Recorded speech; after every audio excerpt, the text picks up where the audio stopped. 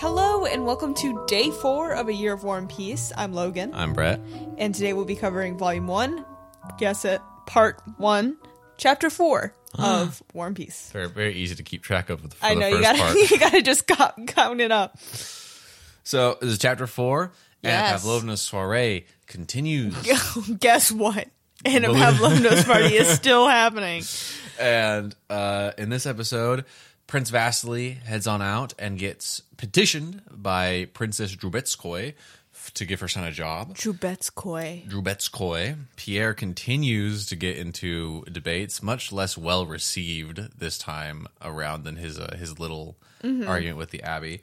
And Pierre, his homie, backs him up until Hippolyte distracts with a wonderful little story, With a little song and dance. a little tale. So One thing about a guy with a name like Hippolyte is he's going to do a song and dance. Yeah, I mean, that's right, perfectly in character. So right at the top of this chapter, we have a new character. We have Princess Drubetskoy, also known as Anna Mikhailovna. And so I think it's a good time to get into Russian names, because those sound like two different people at first glance. But they are one and the same. I didn't even catch that. And we'll see this problem a couple of times. It takes a little. That's one of the other things you hear when you look into, like, should I read War and Peace? Is it's like the names are really hard, and they are, because Russian names are a little bit different. At least the way they use their names are a little bit different than the way we Americanos of the West tend to. So Russians, just like we do, have three names: a first, a middle, and a last. But their middle name is a patronymic, which is a name derived from the first name of their father. Okay. So my dad's name is Sean. So Sean. Hi, Sean. Hi, Sean. As an American, I'm Brett Louis Bailey. Lewis. But if I were to take a Russian name, my middle name would be a patronymic. So I would be Brett Shanovich Bailey.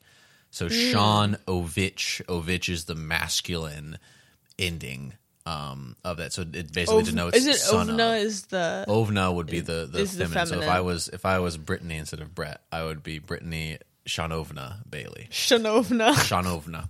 So I think that from what I can gather, I start calling you Shanovna. there are a couple of acceptable ways to, like, formally refer to someone, and that's by their Shanovna. by their title and their last name, or by their first name and their patronymic. So in this case, the character's full name is Anna Mikhailovna Drubetskoy. So her father's name presumably was Mikhail. So her patronymic is Mikhailovna. So she is both Princess Drubetskoy and Anna Mikhailovna.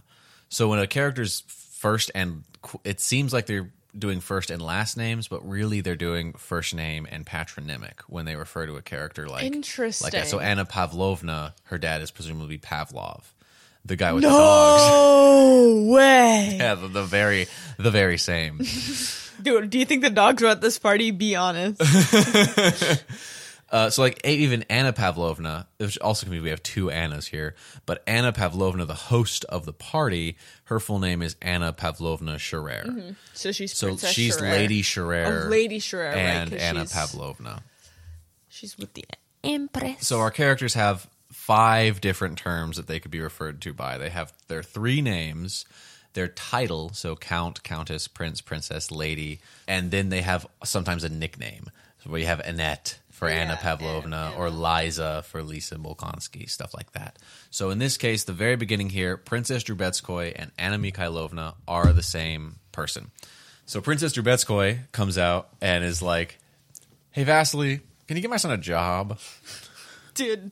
How pathetic. I moved to pathetic is LA that? and suddenly that's my entire life. Networking is everything. Networking has always been everything. You are your network. Dude, you really are.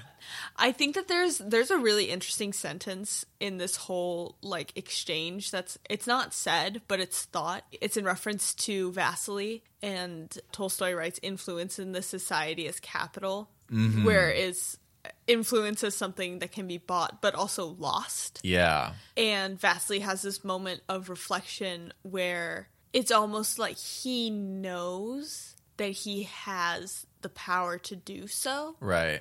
But he also knows that it's like an expenditure of his own power that Right. seems to already be waning. Right. Right? Because he's asking Anna to do this kind of like shifty thing where she talks to her friend to get her husband, her sister-in-law to marry this like his troublesome son. boy to like fix him. Yeah. And so he's like, Yeah. well, if I spend it on this, maybe I'll need that. I'll need it I'll later. need to call that favor in for something else Yeah. for myself. Yeah. And it's all very, very economical and mercenary. I really liked that moment of the influence almost having its own like monetary value. Right. And then too. she calls in the favor of, well, my dad got you your first Yeah. job. So now you should pay that back by getting my son his job. This is just like Hollywood. I think rich people are still exactly like, I think this is just like rich. This is just what it's like to be rich. Yeah. Right? Like, I mean, I got my first job in LA because my neighbor's friend's son works in LA. Yeah. But this is like, I know that you know the CEO of Warner Brothers. Can you get my child a job?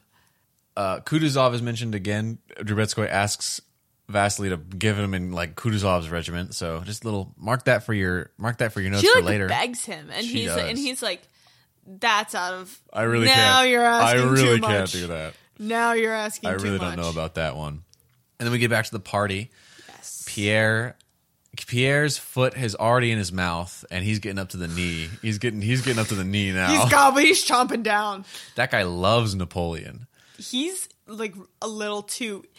He's like the equivalent of the guy in history class that like doesn't know when to stop. He really is. He's like the guy who's really into like Robert E. Lee or something, like some really questionable historical character, and he's like he really is digging his foot in. Likes him. I mean, you have to respect the boldness to go to a party full of people who hate this guy, and one of them is French. Dude, if I was at a party with a bunch of people I didn't know and didn't like care about at all, I would stir the pot. Imagine being at a party and everyone and people like bitching about like Donald Trump, and then some guy comes in and he's like, actually, he's the best president in the history of the United States, and just will not stop the argument and will not. That is give how ground. Trump supporters are, though. It is. I don't have to imagine that situation. I've been in that situation. Now you understand Pierre. Pierre's a Trump supporter. No! Sorry. But we have a quick bit of historical trivia. They are arguing about Napoleon. They mention a bunch of things in here. So they give 2 examples pro-Napoleon, 2 examples anti-Napoleon. So the Viscount brings up the 18th of Brumaire, which was a date in the French Revolutionary calendar. That's the day that Napoleon launched his coup and overthrew the Directory. So that's he's saying Napoleon did a coup. That's bad. And then Anna Pavlovna talks about all the prisoners executed in Jaffa or in Africa. So this is when Napoleon was in Egypt in the city of Jaffa. After the siege, he took 3,000 prisoners, and he didn't have the means to care for them all, but he didn't want to release them and have them just go join back up with their armies again. So he executed them all. Right. All of these prisoners who had surrendered to him. Because that makes a lot of sense humanitarianly. Yeah, so because he got a lot of one thing about criticism for Napoleon is that he's known for being a humanitarian. He is. He was very kind to the Egyptians and the Haitians, famously. But so those are their anti-Napoleon examples. And then Andre brings up Arcola and Jaffa as well. So also in Jaffa, Napoleon visited a plague ward full of people who were suffering from the plague. Jesus? Did he like cure their leprosy? Yeah, he did actually. But he personally visited, and it was like a very big like, wow, he went into put himself in danger of illness to visit the plague ward. There's visiting a plague ward, and then there's executing 3,000 people that surrendered to you. I feel like the two are not equitable to one another. And then Arcola was a bridge at a battle against the Austrians, I think, and they were losing the battle or having something going wrong, and so Napoleon grabbed a flag or a standard and personally went out to the bridge to inspire the troops and put himself in harm's way to do that. So he's so brave. Like he's so brave. That's an interesting thing. Is the points. The two against are like actual like systemic bad things he did, and the points pro are like character, like personal, like personal Napoleon bravery. It's not like things he did that made people better. It's like, look how cool of a guy he is, though. Think about that. Have you ever thought about his little hat? Have you thought about his little hat and his little figure and his little horse, his tight little ass, and his little hand in his pocket? I wish you guys could see the look that Brett just gave me. His little hands in his pocket. Have you ever thought about that?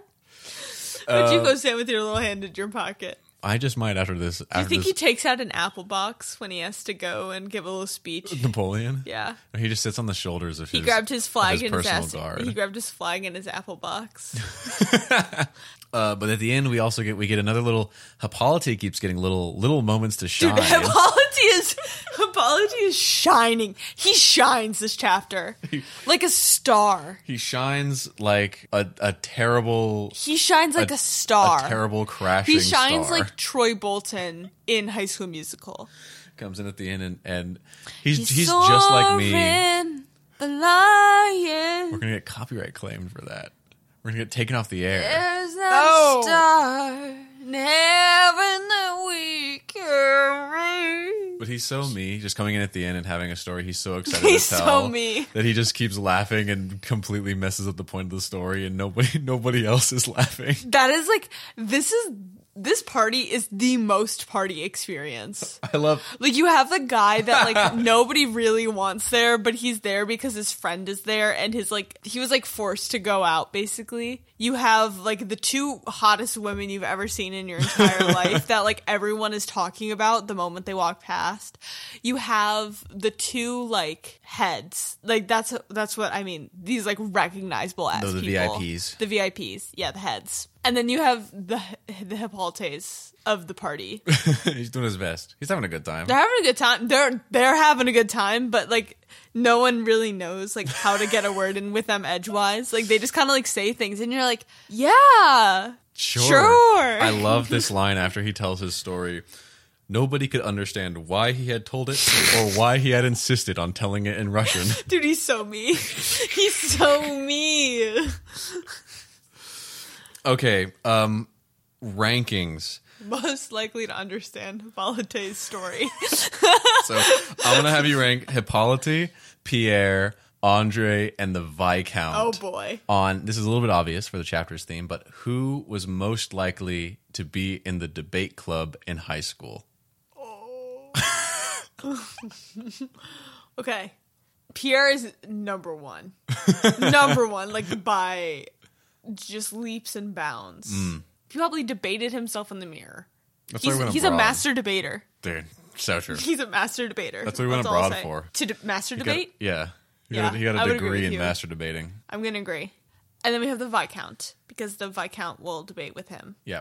Then Andre, who wanted to be in debate club, but was like a little unsure about how it would affect his social status. And also his dad made him play football. Mm-hmm. And then Hippolyte. He like tried out for speech. Did he? Not debate. He tried out for speech and didn't make the team.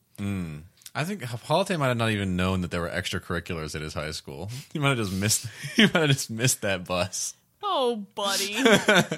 He just works at his dad's company. Yeah. Oh, buddy. All right. Well, that's all for chapter 4. Pretty solid chapter. Decent amount of stuff happened there. Decent amount of information to unpack. Lots to unpack there. It's a big one. So we'll see you guys tomorrow once again for chapter 5.